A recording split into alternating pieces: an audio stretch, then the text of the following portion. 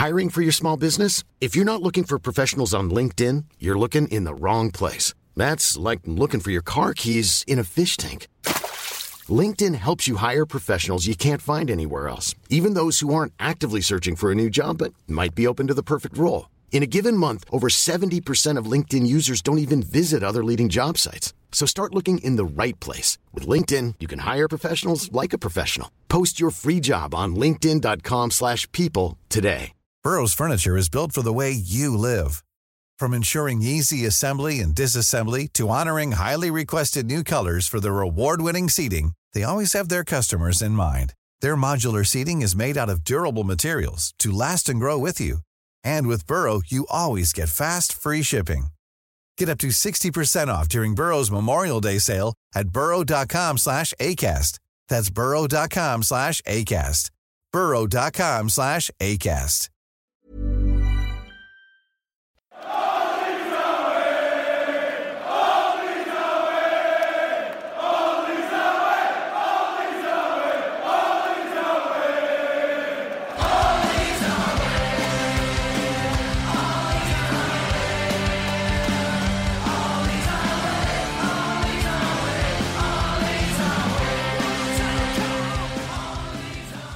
Hello and welcome to All Stats Aren't We, a podcast in which Leeds fans cast their combined eye over goings-on at Elland Road, giving scrutiny to the underlying statistics and tactical footings at work at Leeds United.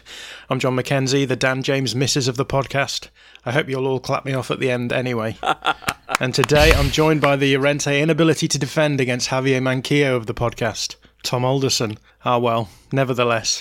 And finally, the Meslier fumbled free kick of the podcast. Let's see how he gets out of this one. It's Darren Driver. Darren, how are you? Oh, God. Yeah, I'm all right, thanks. I'm all right.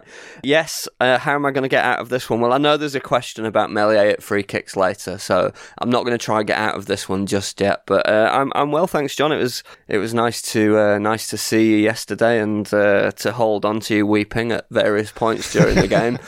So thanks for being my emotional support blanket during the game. But yeah, I'm good, thanks, buddy.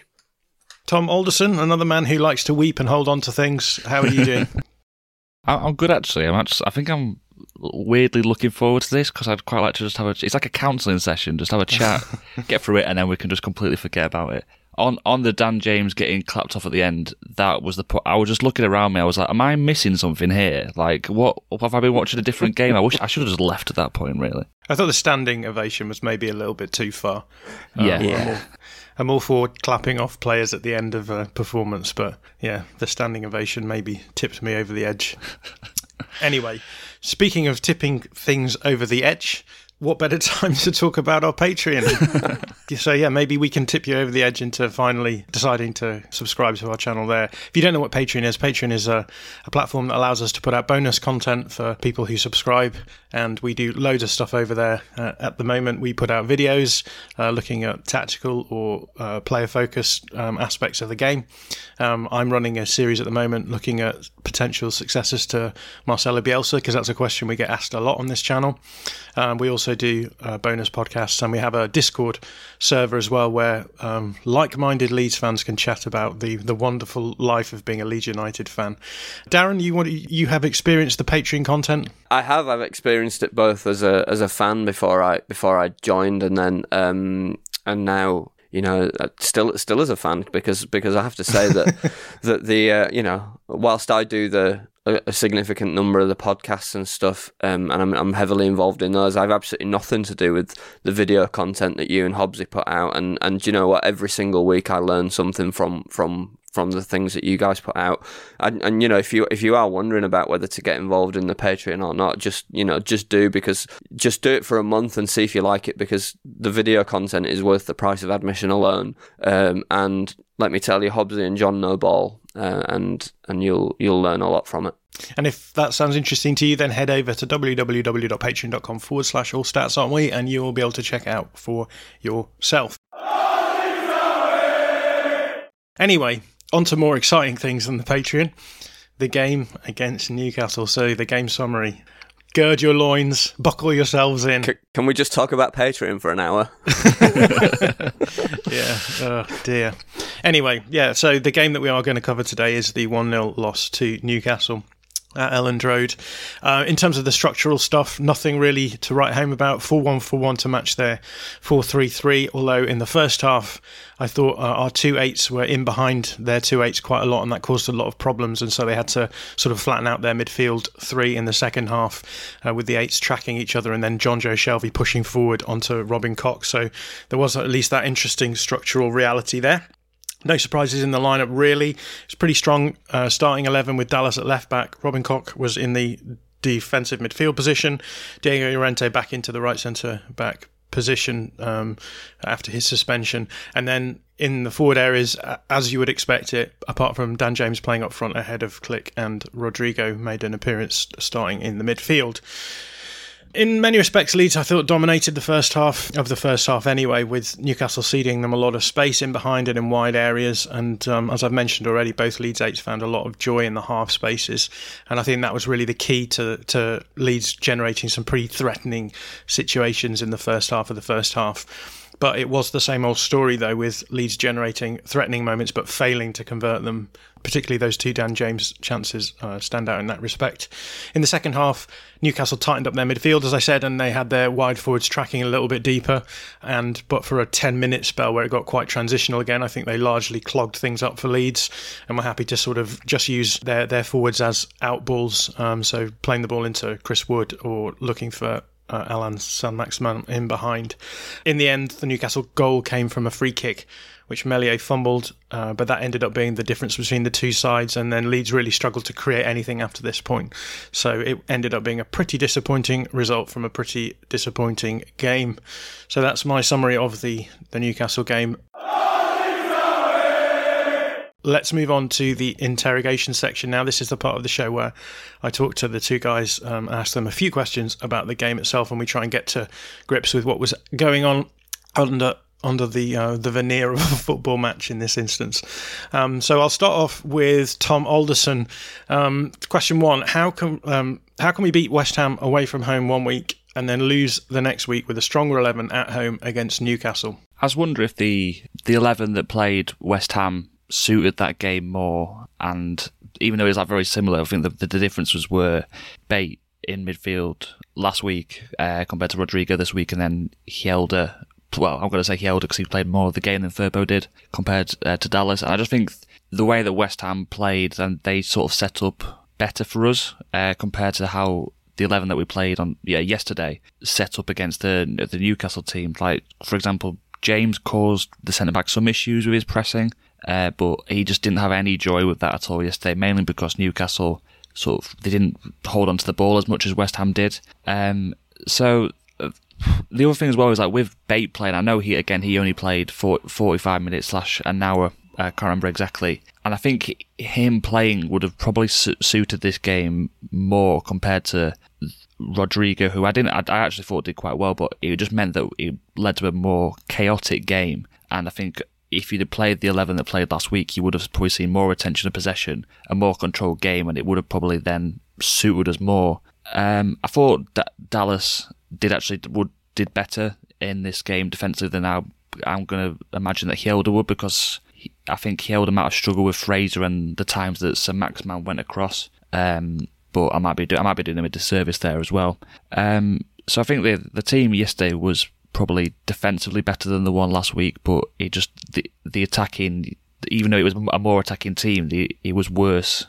It was a worse attacking performance, so that they were just the main differences, really. I think we've said it a lot this year that we're kind of reliant on how the opposition set up, and I think that was evident again yesterday. So even though the 11 looked stronger, we didn't play better. I'm not sure I agree, Tom, to be honest. I agree to a point, because I think in the first half, I think in the second half, Newcastle did take some steps to try and stem the flow a little bit. But I do kind of think that out of the two games, if we're going to talk about outliers, the one that was an outlier was the West Ham game, because in that game we showed a real uncharacteristic efficiency in and around the box, and we created far fewer situations against West Ham than we were able to do yesterday. But we just managed to take 3 of the, whatever, maybe of 6 or 7 decent opportunities to create chances that we made for ourselves. And I think if you're gonna look over the course of the season, I think yesterday's performance was much more typical of what we've come to expect from Leeds this season than the result and the conversion of chances, particularly, was much more typical of what we've come to expect this season than the West Ham game. So, unfortunately, I think there is a degree to which you need to look at the West Ham game as a bit of an aberration, as a bit of an unusual event in the season, and say that this is what we've struggled with all season, which is getting into really good positions frequently and then struggling to make anything of them, and all players in the front line being just as guilty as each other at various times of wasting those chances. So I think for me that's the primary difference. Last week we made good on the opportunities, and this week we didn't, and I think it's as simple as that. Yeah, we were looking at the numbers this morning, and last weekend there was only 17 pass completions in the final third against West Ham. Yesterday we had 38 pass completions in the final third. But I think when you drill down into the numbers and look at how many of those passes went into the penalty area against West Ham, it was, I think, 9, and then yesterday was 13. So despite the fact that we had more possession in the final third, we weren't really getting a huge leap up in terms of passes into the opposition penalty area as well. So yeah, that definitely sort of stacks up, and I think this moves us quite nicely onto the second question then, because Darren, did Leeds waste the opportunity that Newcastle afforded us in the first half? We spent a lot of time obviously sat in the East Stand Upper just looking at this space that Newcastle left open for us to attack, and that's all well and good. I think it's worth saying at this point, because I was just saying I've just never seen teams like offer so much scope for just attacking space in behind both fullbacks and behind centre backs as well. But I think in general, when you're defending, you have to make a sort of decision between what you're going to prioritise. Is it going to be compactness or is it going to be zonal coverage? And I think yesterday it was very clear that Newcastle were making like a compactness approach. They were going to try and stop us from getting space anywhere in the centre, and they were going to give space out on the wings. But I think the problem was that was only in their back line, and the issue was with their midfield. I felt they just didn't really track our midfielders at all. In the second half, I felt they started tracking our midfielders much closer. They went almost man for man to a certain extent on our midfielders, and it meant that we didn't have easy passes into those spaces that we'd had in the first half. So that's the sort of context for the question. So how would you answer it? Did Leeds waste the opportunity that Newcastle afforded us in the first half? Yeah, very much so. I think you'll remember that in the preview I pointed out how flat Newcastle's midfield three were, and how that gave a certain shape to their team, and I was really surprised in the first half to see that not being the case at all, that they were happy to kind of, Joe Linton was kind of drifting forward, and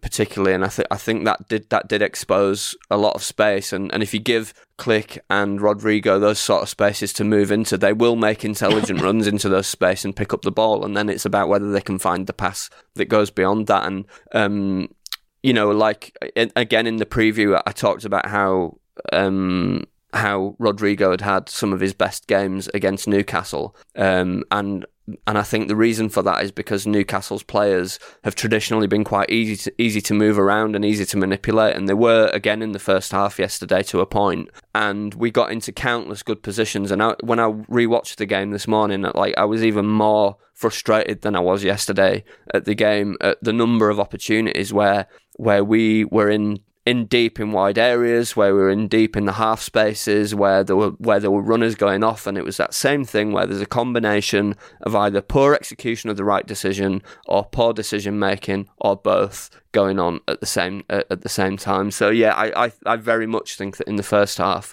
we won't come up against an easier, defensively at least, because they always had threat on the break, but we will not come up against a team that is easier to break down than that Newcastle team was in the first half yesterday. So yeah, we absolutely wasted that opportunity. I completely agree with that. When I watched the game back, we weren't as threatening as I remembered at the game, but I think that's always the case. You kind of just get caught up in it, and we're never. But when you talk about sort of being wasteful, you normally think you're talking about missing chances. But the really annoying thing for me yesterday was that we missed the pass before the pass that would have made the chance. So like Darren said, we got into those opportunities, but we didn't even get to the point where we created a chance. We couldn't get the pass off before. And that was really, really infuriating. And again, I agree with Dan, it just really, really wound me up this morning how many times we got into those good positions and we couldn't make a chance rather than missing a shot, which you can forgive more than not creating a chance, really. Yeah, we're going to talk about chance creation in a couple of questions' time, so I don't want to dig too deep into that. But let's just have a look at the switch between the first and second half from the point of view of Newcastle. We've already touched on it, but we had a lot of questions where people were saying, why were we not finding space in the second half where we were in the first half? So, Tom, what changed for you? Do you have any thoughts on that? There was two things that I noticed. Mainly, I think in the second half they seemed to be sitting the fullbacks quite a lot more. I don't think Dummett was particularly adventurous in the first half anyway, but I think there was only one time I noticed him making a run forward, and that's because if he hadn't made a run forward, then it would have been a bit of a joke because there was so much space in front of him. And the other one that changed was that Joelinton went off injured I think around the 35th, 40th minute. So it was Longstaff played the whole of the second half, and he was more inclined to sit next to Shelvey and have Willock play as the more attacking midfielder compared to what Darren touched on earlier, where Willock and Joelinton were sort of bombing on and leaving Shelvey a bit isolated, really. So I think that was the main difference for me, Longstaff rather than the fullbacks, to be honest.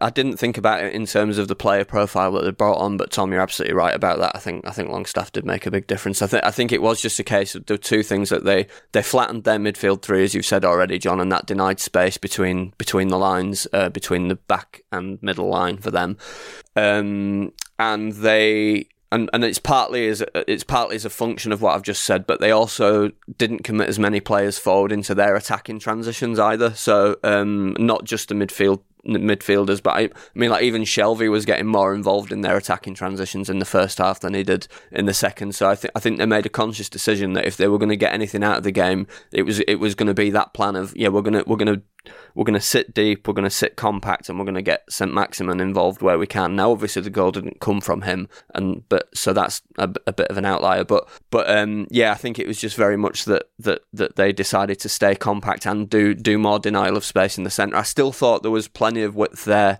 in the second half. I still thought we got into plenty of really good positions through the second half, right up until the goal, and maybe even a bit beyond that. It wasn't that we weren't able to get into good positions out wide. It's just that we weren't able to create centrally in the same way that we've been able to in the first half. So that kind of limited us a little bit and made us go a little bit more, go a bit more direct in the second half, I think. And I don't think that particularly helped us, particularly when, and I'm, again, Dan James isn't going to grow, is he? And he's not going to become physically bigger, and he's not going to become physically stronger, and he's not going to get better at hold-up play. So however much Bielsa improves him, and I know that there are a lot of people that think that Bielsa will, and that's a fair point of view, he's not going to get bigger and physically more imposing and more able to do build-up play. And I think that one of the things that we really struggled with throughout the second half is that when we were trying to find central balls for something to pivot off, he was just losing it every single time.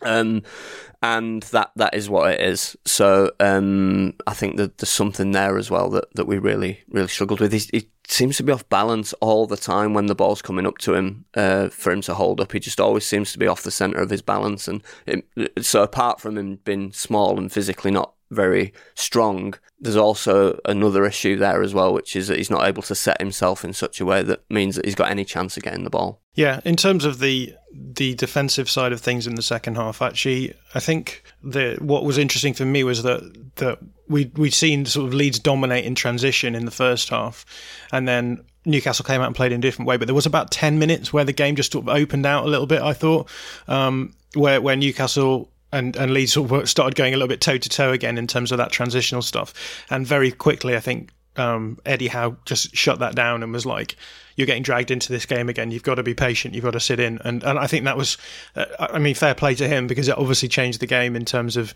when they sat a little bit deeper, they looked a lot more in the game, I think, than they were. They looked way less open than they were as well. So that just suggested to me that was his halftime talk had been, you can't get dragged into this kind of transitional stuff. Yeah, because we were trying to drag him into a gunfight in the first half and just see who had the best attacking transitions, and clearly 1 to 11, we're better at that than Newcastle are, although I think they've got a couple of more dangerous individuals than we've got. I think we are better at it collectively. Let's move on. I feel like we end up talking about chance creation all the time on this channel, especially this season, given that it has been a bit of a struggle. But last week, Josh wrote a piece for us on how Leeds need to get Raphinha into the same positions that he got into against West Ham.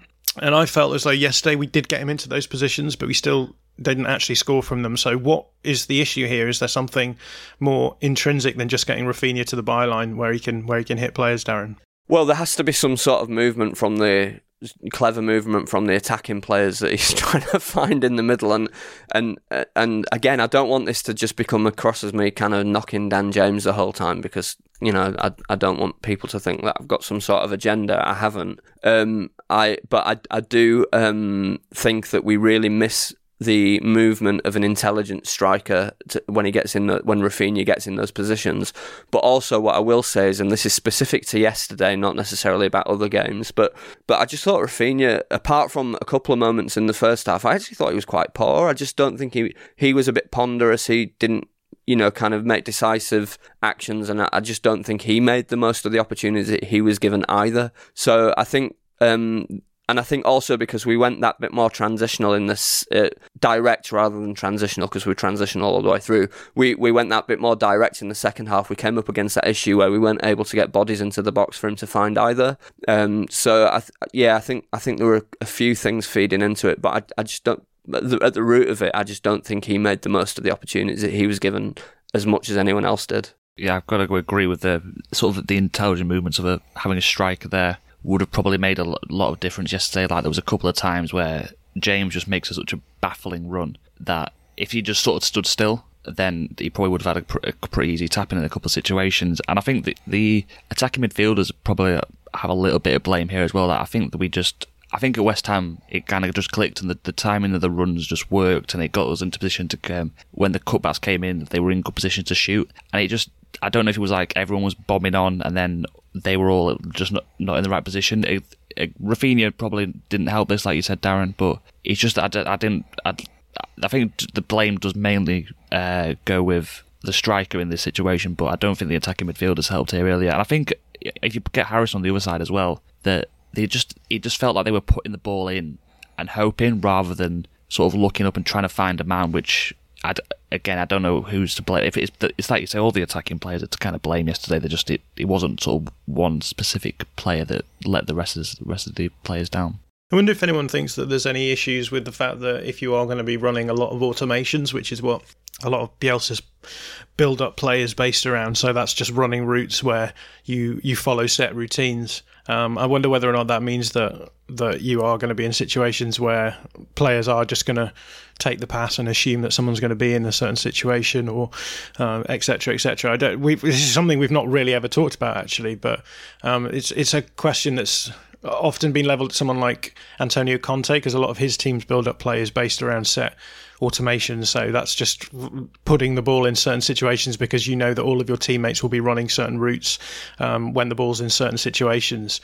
But it's definitely an issue that we seem to have this season, insofar as we've talked a lot about how the beauty of Bielsa's system in the last few seasons has been that he's able to get players and the ball into the right areas at the right moment. It's not just about it's not just a spatial thing, it's a temporal thing as well. You've got to get everyone into the right positions at the right time, and we just aren't doing that at the moment. Yeah, no, and I think if you found a way to phrase something that I've noticed all season but not had the words to put language to, and that's the way that I observe it and the way that I would talk about it, is that there have been so many times this season, more than I've ever seen in the previous Bielsa seasons, where one of two things has happened: either like an automated or a scripted movement has happened where the pass has actually gone behind the player's run, which we've seen a lot, or the other thing, and Tyler Roberts gets dug out for this all the time, is where he's put the ball into a space where he's expected a player to be and nobody's been there.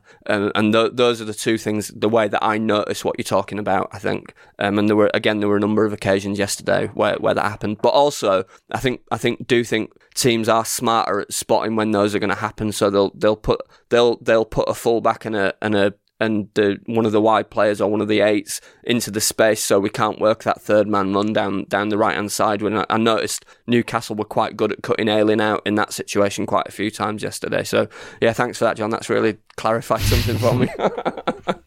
Let's just have one more question in this section then, and it's about Bielsa's game management and substitutions. I think there's been a lot of discussion about this in the last few weeks. I think that's part and parcel of like having some poor results, perhaps, but it's something we should talk about. So, Tom, what do you make of this aspect to his game from Bielsa? This sort of frustrations. I think the biggest frustration being that, for example, yesterday he'll bring on Tyler Roberts, play him up front, and then immediately 10 minutes later bring on Joffrey and then switch them up, rather than just making those two substitutions at once and having the change from the off and trying to get the benefit of it in that 20 minutes at the end, rather than having 10 minutes of half benefit for the two of them. My main issue with the game management yesterday is the decision to start Rodrigo and Klich together, because he's basically coming out and saying we're going to just try and beat you in a transitional game. We're going to out-attack you.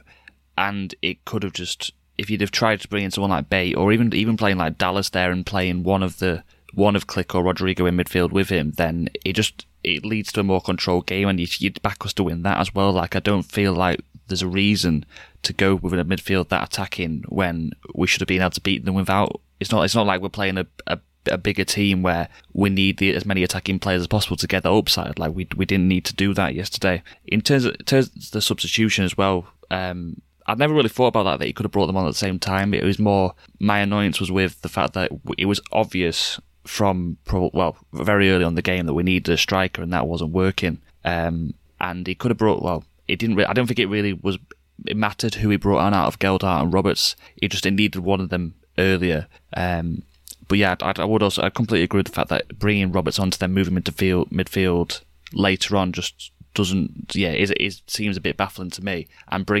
taking Klich off when you could have. Like, Rodrigo was clearly sort of getting a bit off the pace from about the 60th minute. So I think it just felt like he wanted to get Rodrigo in yesterday at whatever cost, and that didn't seem like the right decision to me. I'm not sure if I think Rodrigo looked unfit. I just think that he was denied the space that he was given in the first half. Yeah. And it just necessarily makes him look like he's a little bit more off the pace. But Darren, what's your take on this? So I know that a lot of this is centred around Bielsa bringing Roberts on, and probably instead of bringing Gelhardt on at that moment is a lot of what I've seen. And all I would say about that is I love Gelhardt. I think he's a fantastic player. I think he's going to develop into a really, really class player. But he doesn't run the channels like a striker.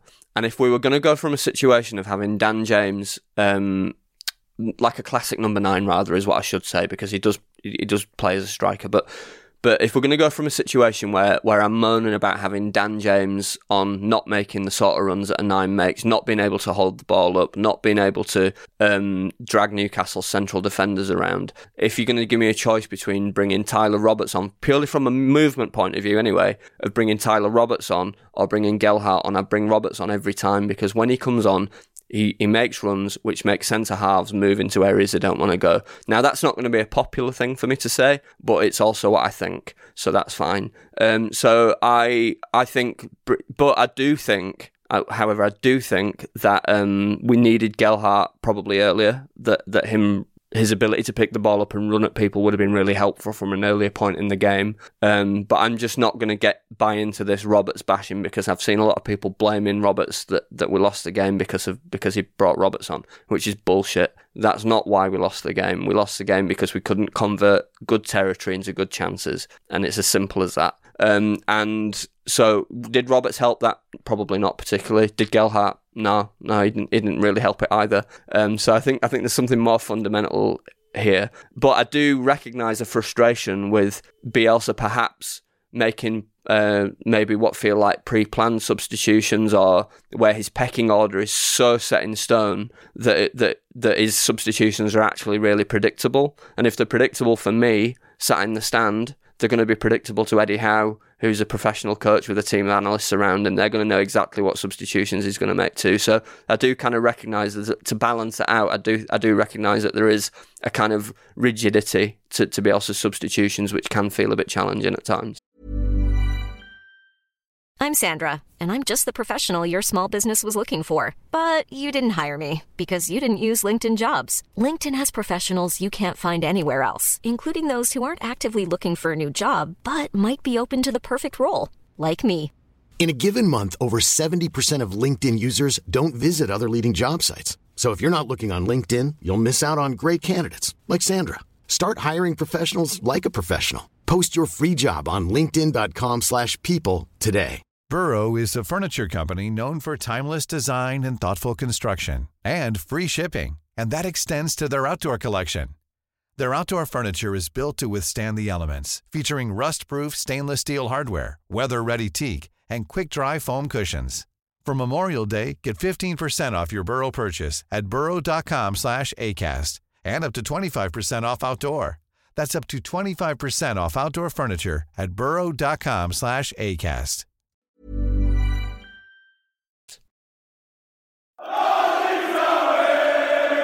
Well, enough of my questions. Let's have your questions. So this is the section of the show where the two guys will bring a topic themselves. So we'll kick off with Tom. Let's kick off with you. What do you want to talk about? I wanted to try and bring a more positive thing to talk about. And I actually think that Robin Koch did quite well yesterday, mostly. And I think he did quite well against West Ham as well. It's like to the point where him playing covering for Calvin out, it just doesn't concern me at all. I think he does the role. I thought yesterday, I think he did the role as well as Calvin would have done. I don't think Phillips playing that game would have made any difference to the end result. So I just wondered if there's anything you guys have noticed about Koch that you'd want to talk about, really. Yeah, I broadly agree with you. I think he's done well in the majority of games where he's played as a defensive midfielder, with perhaps a notable exception of the opening game of this season at Old Trafford. But I think in the other games where he's played as a defensive midfielder, he's kind of solid defensively. I think one of the things I've always liked about him is that he does read space well. So he is able to kind of cut situations off that before they become particularly dangerous. I think he's pretty reasonable on the ball. I think he's probably not going to have. I know people really love the big Calvin booming pass, and you probably say that Koch doesn't have that in him. But I also do think that he can appear to be a bit more neat and tidy even than Calvin at times in terms of being able to kind of facilitate that build-up play. So I've got absolutely no issue with Koch there, except that I want him to be playing right centre back instead of the current incumbent. That would be the only issue that I would have with him. But I think in terms of Koch's performance, I broadly agree with you, Tom. I think he was fine. The only thing I would add to that is that I think that a lot of people still don't understand the role of the DM in our system, and I think that probably maybe changes things somewhat insofar as the games where you're going to see Calvin Phillips get his upside are going to be games against particularly like top four sides or like classic top six sides. So, for example, it's interesting that you mentioned the Manchester United game, Koch looked out of his depth a little bit. Those are the sorts of games where you've got elite midfielders running through this and centre-backs running through the middle of the field, and he has to then respond to that. I'm not entirely convinced that Newcastle running through the middle is quite the same, and Saint-Maximin, I don't think there was many situations where Koch was actually up against him. So it remains to be seen whether or not Koch is going to look good in those big games. So if we see a few of those coming up, that would be maybe a better test case for whether or not we think that he's better than Calvin Phillips or not. So that's all I would say. Other than that, I'm really happy with him in that situation. And I mean, I've always been sort of the opinion that it's fine playing good centre backs on the ball in those situations. I don't in that role in those situations. So I don't particularly worry about it at all. Cool. So Darren, what about you? What did you want to talk about? Yeah, just a tactical thing that I noticed really. So I noticed in Newcastle's game against Watford and against us that they keep quite a narrow back four, and they move across the pitch as a unit, as a lot of zonal teams do, right? But they move across the pitch as a unit and quite a narrow unit, and they leave the opposite side completely exposed when the ball's in wide areas. And we used to, back in the day, we used to take advantage of that by overloading the right with players and then switching to the left where we'd managed to get Jack Harrison isolated. And I thought we I thought yesterday there was ample opportunity for us to revisit that style of play, and I just wondered whether you guys had any theories or ideas about why we might have stopped trying to do that, because it was so effective in championship games which looked a bit like yesterday at times in terms of playing against, you know, a team who was defensively compact, not wanting to deny us space in the areas where we like to play. And I just wondered if you had any thoughts about why that doesn't seem to be a thing that we really try and do anymore. It was something that I did notice as well, Darren, that we could have done yesterday. On a sort of more general point, I think that being able to do that relies that we can retain possession and get into some sort of set structure, whereas we're being so transitional this year now that we can't either control possession or we can't get the winger in position because the ball's already at the other end of the pitch and we've probably already lost possession by the point that the left winger actually gets there. So yeah, I don't understand. That's probably more this year, but to not look for it yesterday is a bit unusual. One thing that's just come to mind now is that I feel like it's a ball that the centre backs tend to do more now. Like you get Llorente trying to ping it across the field to Parison, or Strike doing it to the other side. So to the fact that because one of the key features of like Ayling's progression in the Championship was actually that those balls, like it was something that he did a lot, and you just don't see that now. So to me, it seems like we've made a decision to not do it in those situations where we would have definitely tried to do it before. Yeah, I think the big difference is that the player who we rely on now is Rafinha rather than Pablo Hernandez. I think if you have a player like Pablo Hernandez, one, you know that he's going to be able to play those balls in and help you control possession, as Tom said. But two, he's also not going to be the sort of player who's going to try and beat fullbacks down the outside and hit the byline. And so I think that you can sort of do your build-up play over on the one hand on the one side, and then get it to someone who's going to be able to find that isolated player on the other side. Whereas I feel as though so much of our tactics now, and I felt even yesterday that it became a little bit too predictable, in that we started just looking for Rafinha from about the 30th minute onwards. We were just sort of looking for that ball into Rafinha in the wide channel quite regularly, and I think when that's your tactic, sort of just expanding quickly into that wide space, you aren't able to really do anything in terms of, as Tom said, like have the patient build up, which allows you then to switch sides.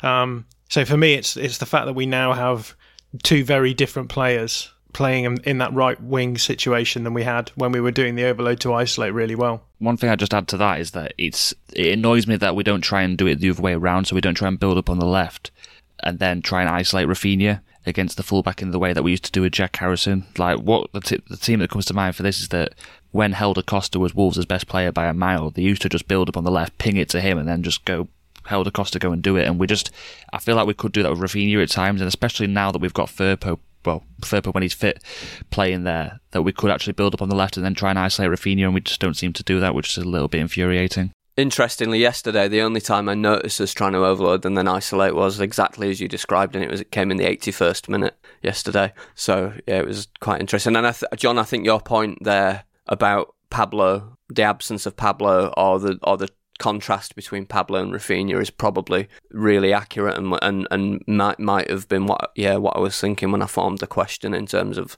that player who's got the technical quality but also the kind of game awareness to pull the strings in that way. We just really don't have that player at the moment, and I know there's a question coming up which probably fits in with that as well. So yeah, thank you. Yeah, for me, it comes down to like not having the technical ability, a player of that technical requisite ability. And Darren, you know about my gripes with our transfer strategy, so I don't see that changing anytime soon. I think we're in for largely intense, direct physical players rather than someone like Pablo Hernandez or dare I say it, Samu Saiz. And I think this is what we were talking about yesterday after the match, the fact that Bielsa is really good when he has those players available to him. His tactics look really good, but the problem is that he only ever really has those sorts of players when he inherits them, rather than bringing them in individually. So that's a topic for a Patreon podcast, I think, at some point. So we'll save that one for another day. But we'll move on to the listener questions. some really good questions this week, so thank you for all of the guys who sent them in.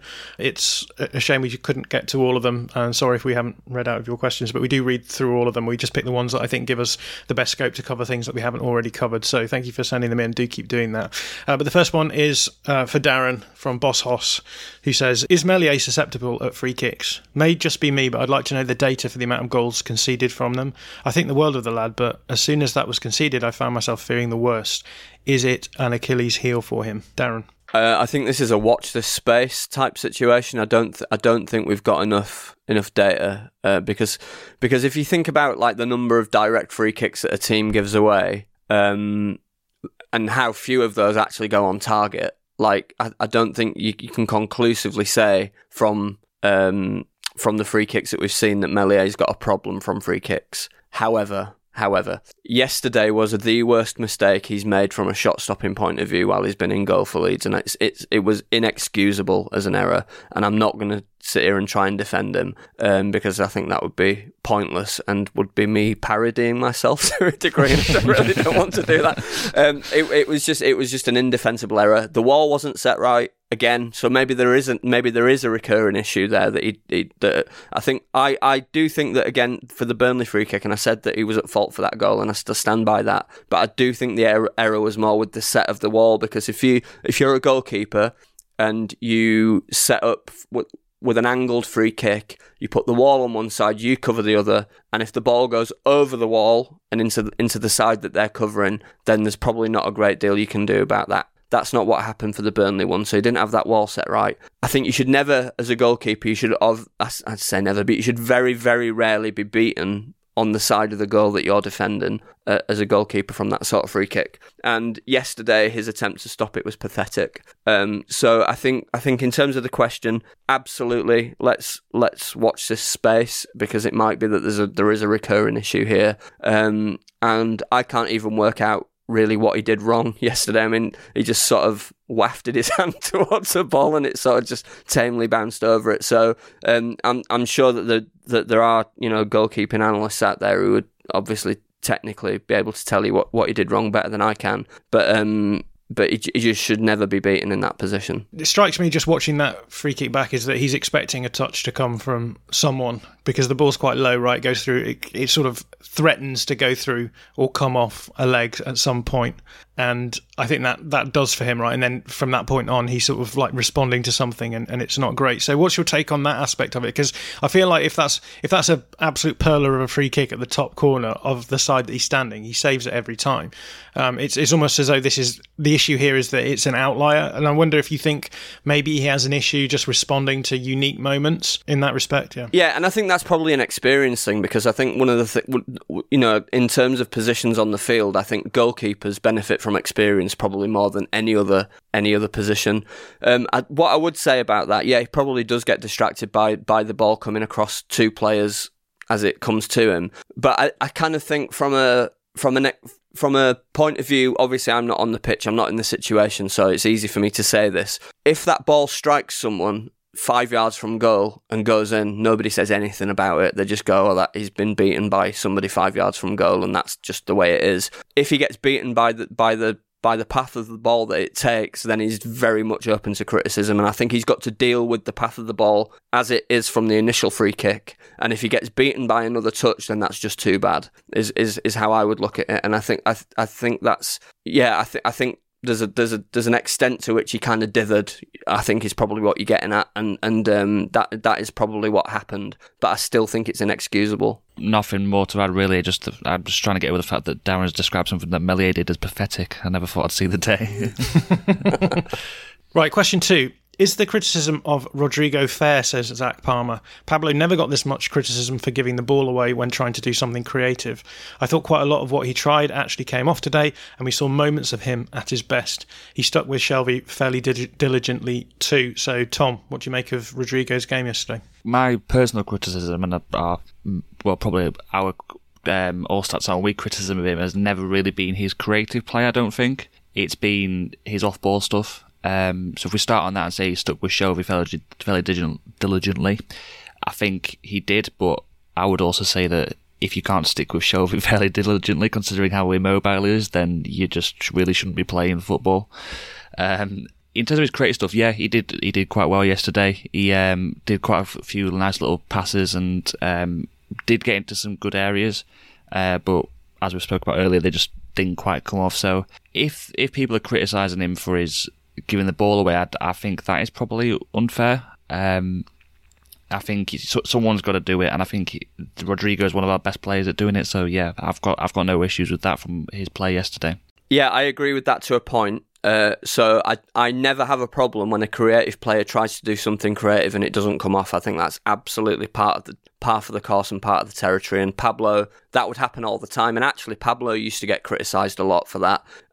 But because he was older, what we'd get when Pablo had a game where nothing came off for him and where he gave the ball away a lot, trying to do creative things, what we would get then is Pablo broken questions. That's how that criticism would be couched. I think the other difference that I really observe is that when Pablo was playing for us and playing at his best, he was able to control the flow of the ball right from the right back area right up to that top right hand corner. So he was involved like comprehensively in all of our build-up play in a way that Rodrigo just isn't. So I think Rodrigo is fine when he can pick up the ball in the half space, in the kind of half, in their half, and he can make things happen from there. But I do really think that when Rodrigo plays, we struggle to build up, particularly when we haven't got someone like Forshaw on the pitch to kind of guide the ball through the thirds in the same way that he can, the way that Pablo did, and the way that Saiz used to do as well.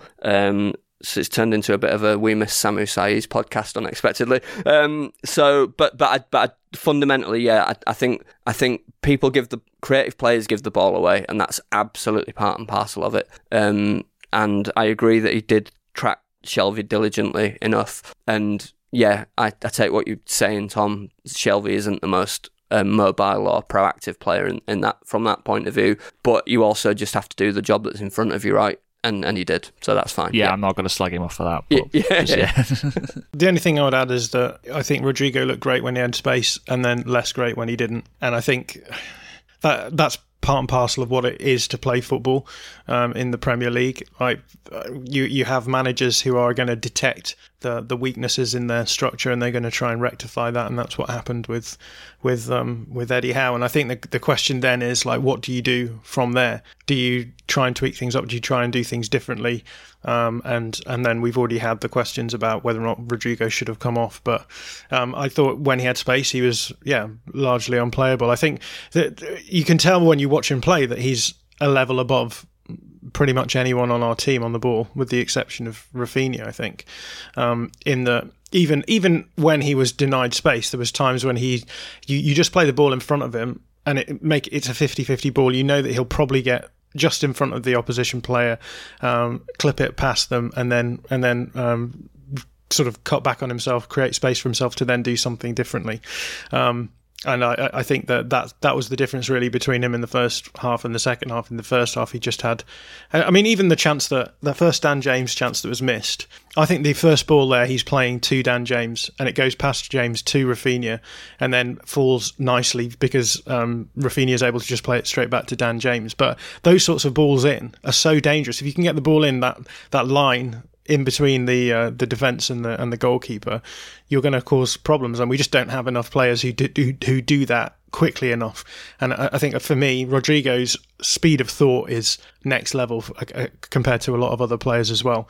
That makes a huge difference too. So you'll never hear me criticising Rodrigo's on the ball stuff, because he's just exceptional at it, and we don't have anyone who's anywhere near that level. And I can see why Bielsa does persist with him. The issue for I think the rest of us is that you're always sort of balancing the books, and you're like, well, you know, Rodrigo had a good game on the ball here, but did we lose control in the middle?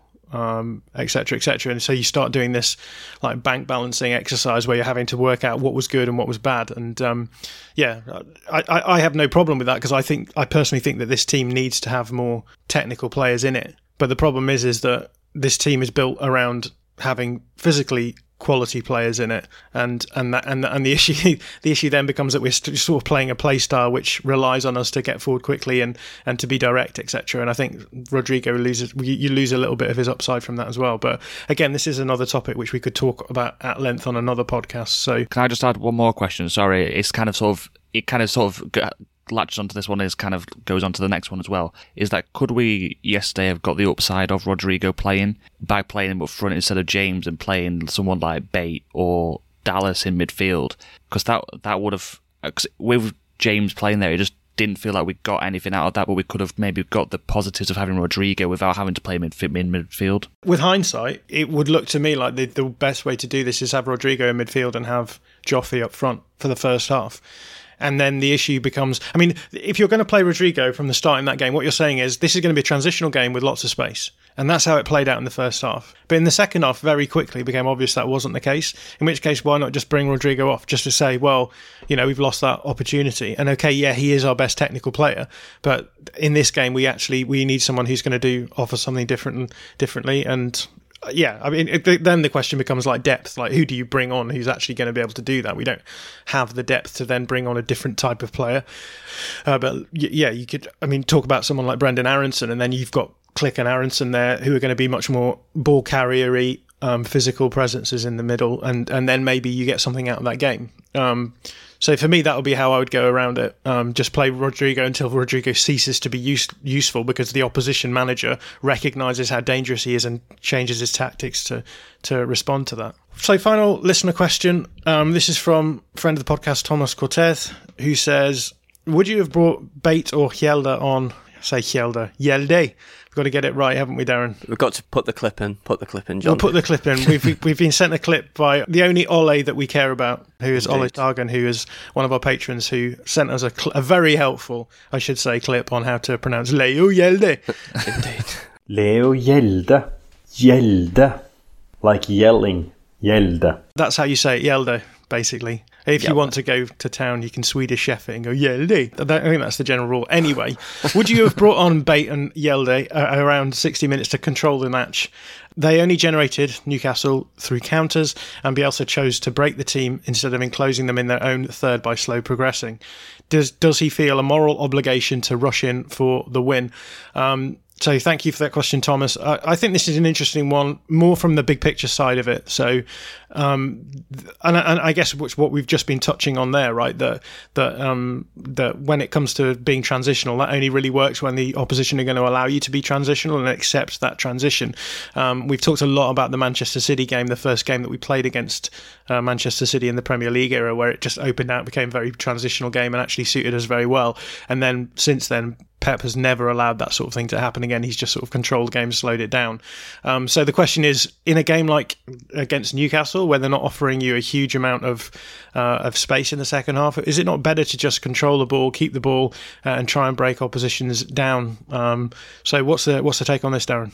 Yes, I would prefer to see a more controlled, more methodical, more considered style of play against a team like Newcastle, because I don't think they're going. If you're able to move them around with smart movement and smart play and clever passing, then they're not going to be able to stop that. I think there are two things here for me. So I think if you're saying that, and this is not me criticising Thomas, by the way, it sounds like I'm going to be criticising him. I'm not. If you're saying that bringing two 19-year-olds into a Premier League match is going to give you a modicum of control that your first team squad cannot give you, then I think that says quite a bit about the way that we've built our squad since we came back to the Premier League. That's one thing. The other thing is that we were also only creating through counters and through transitions in that game, and that's because that's what our squad is built to do, and that's because that's how Bielsa likes to play. So I don't know if it's about moral obligation,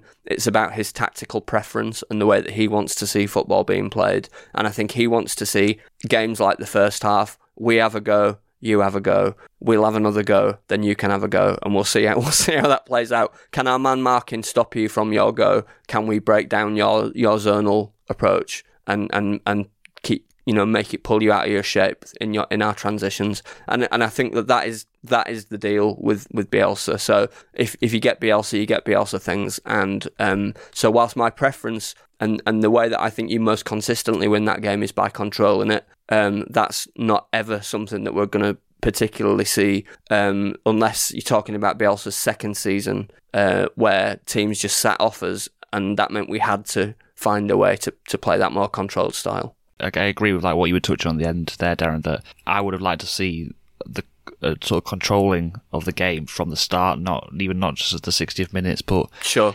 Yelder's probably the one that's not relevant in this one, because you could have just kept Dallas at left back, and it doesn't really affect our ability to control the game. But we could have played Bay, or I know Dallas isn't a well. This is going to weirdly end up being unpopular. Dallas isn't a central midfielder, but he would have helped us control that game better than having Click and Rodrigo there. And yeah, it's one of those where you would have just wanted to pin them in, and then I think we'd have probably got more chances off in the final 30 minutes of that game by controlling the game rather than trying to keep it transitional. So, and we've been saying, did he feel a moral obligation to rush for the win? It might be that he feels some sort of obligation to have a transitional football match rather than to try and win that game. Weirdly, I don't know. Maybe I don't know with that one really. I think the interesting thing for me is that, like you say, we talk about Bielsa's style all the time and the way that he's built his squad to be very transitional. And I think the thing is that the transitional style gives us maybe an upside against teams like West Ham, like we had last weekend, where you might normally think that we would lose that game. But then it's actually a bit of a downfall in games against teams like Newcastle at the bottom of the table. And that's kind of the issue here for me, is that if you live by the sword, you die by the sword, and you have to accept that if we're going to play transitional football in games where maybe a bit more control is going to help, then we've sort of made our deal with the devil, and that's it. We can't. There's nothing that we can do about it. So I think that's part and parcel of just having no plan B, and that's going to be the way that it is really. And I think interesting, this season that I think the better games that we've played have been against teams who are more in the mid-table, who maybe who are trying to make that move between being maybe a lower table side to a top table side. So teams like Leicester and teams like West Ham are the teams who've, I think, struggled against us in the Premier League era, because actually they sort of have to try and play the dominant controlling football against us, who are really good at transition, and their possessional football isn't good enough. And that's they're sort of at a stage of evolution further down than we are, which is that we currently play transitional football in order to stay in the division. These guys are now safe in the division, so they have to start playing a more possessive style of football, and they're still going through the sort of teething stages of how difficult it actually is to play that more patient possession football. Anyway, I'm aware of time's moving on and Darren does have to rush off. Let's just quickly talk in the Statric Bamford section about Luke Ayling. So we've included Luke Ayling, both his progressive carries and his progressive passing were the most yardage out of any Leeds players separately and equally together. So he put up 188 yards of progressive carrying, and he put up 356 yards of progressive passing, and he was comfortably the most progressive player on the field. Luke Ayling back at right back, and we've talked a lot about how important his progression of the ball is for Leeds. So what did we make of Luke Ayling yesterday, Tom? I thought it was good. I think there was definitely, especially I noticed it more in the second half, maybe on my rewatch, that when Newcastle did leave space for him to run into, he was very good at doing that. Whereas that was something that I think Struijk and Llorente actually struggled with yesterday, was progression, were carrying the ball out. So it was nice to have Ayling there, and we've spoken a lot this year that we feel like with our progression from the back has been missing without him there. So it definitely is noticeable when he's back how much better our progression from those areas is. Yeah, I thought he was very good. He looked more like the Luke Ayling that I've come to expect through his time at Leeds, and I think he's one of our better and most important players in terms of how we move the ball up the pitch. So it's a shame that once he gets into those more advanced areas, that the system isn't working well enough for it to kind of come off, and for like the runs that he makes to come off, or for the passes that he makes end up getting cut out quite a bit. But yeah, he looked much more up to speed than he has done at any point this season, I think. And it was really, really nice to see. Well, that brings us to the end of this podcast. We will not be covering a game preview in this episode because we've got a big chunk of time now before the next game, but we will have a full preview of the next game, which is a game against Villa, on the Patreon channel at some point. This week we also have a live Q&A podcast which will be recorded on our Discord server, and you can, if you are a patron, you can join in, ask questions in that, and we will be doing that later this week. I think that's Thursday at 8 p.m. So if that's something that sounds interesting to you, then head over to our Patreon, which again is www.patreon.com/allstats aren't we. But that brings us to the end of this episode. All there is for me to do is to say thank you, Darren. Thank you, and I'd just like to apologise to Illan Meslier. I love you, and I still think you're amazing, and I still think you'll be one of the best keepers in the world. This changes nothing. I think you need to put this out as a notes app screenshot, right? That's the traditional way. I do. Thank you, Tom. Thank you very much. No notes apology from you. No, I'm just going to go with stand by everything you've said. Yeah, if I've slagged off anyone, then they're going to have to just live with it because I meant every word. And thank you to all you guys for listening in.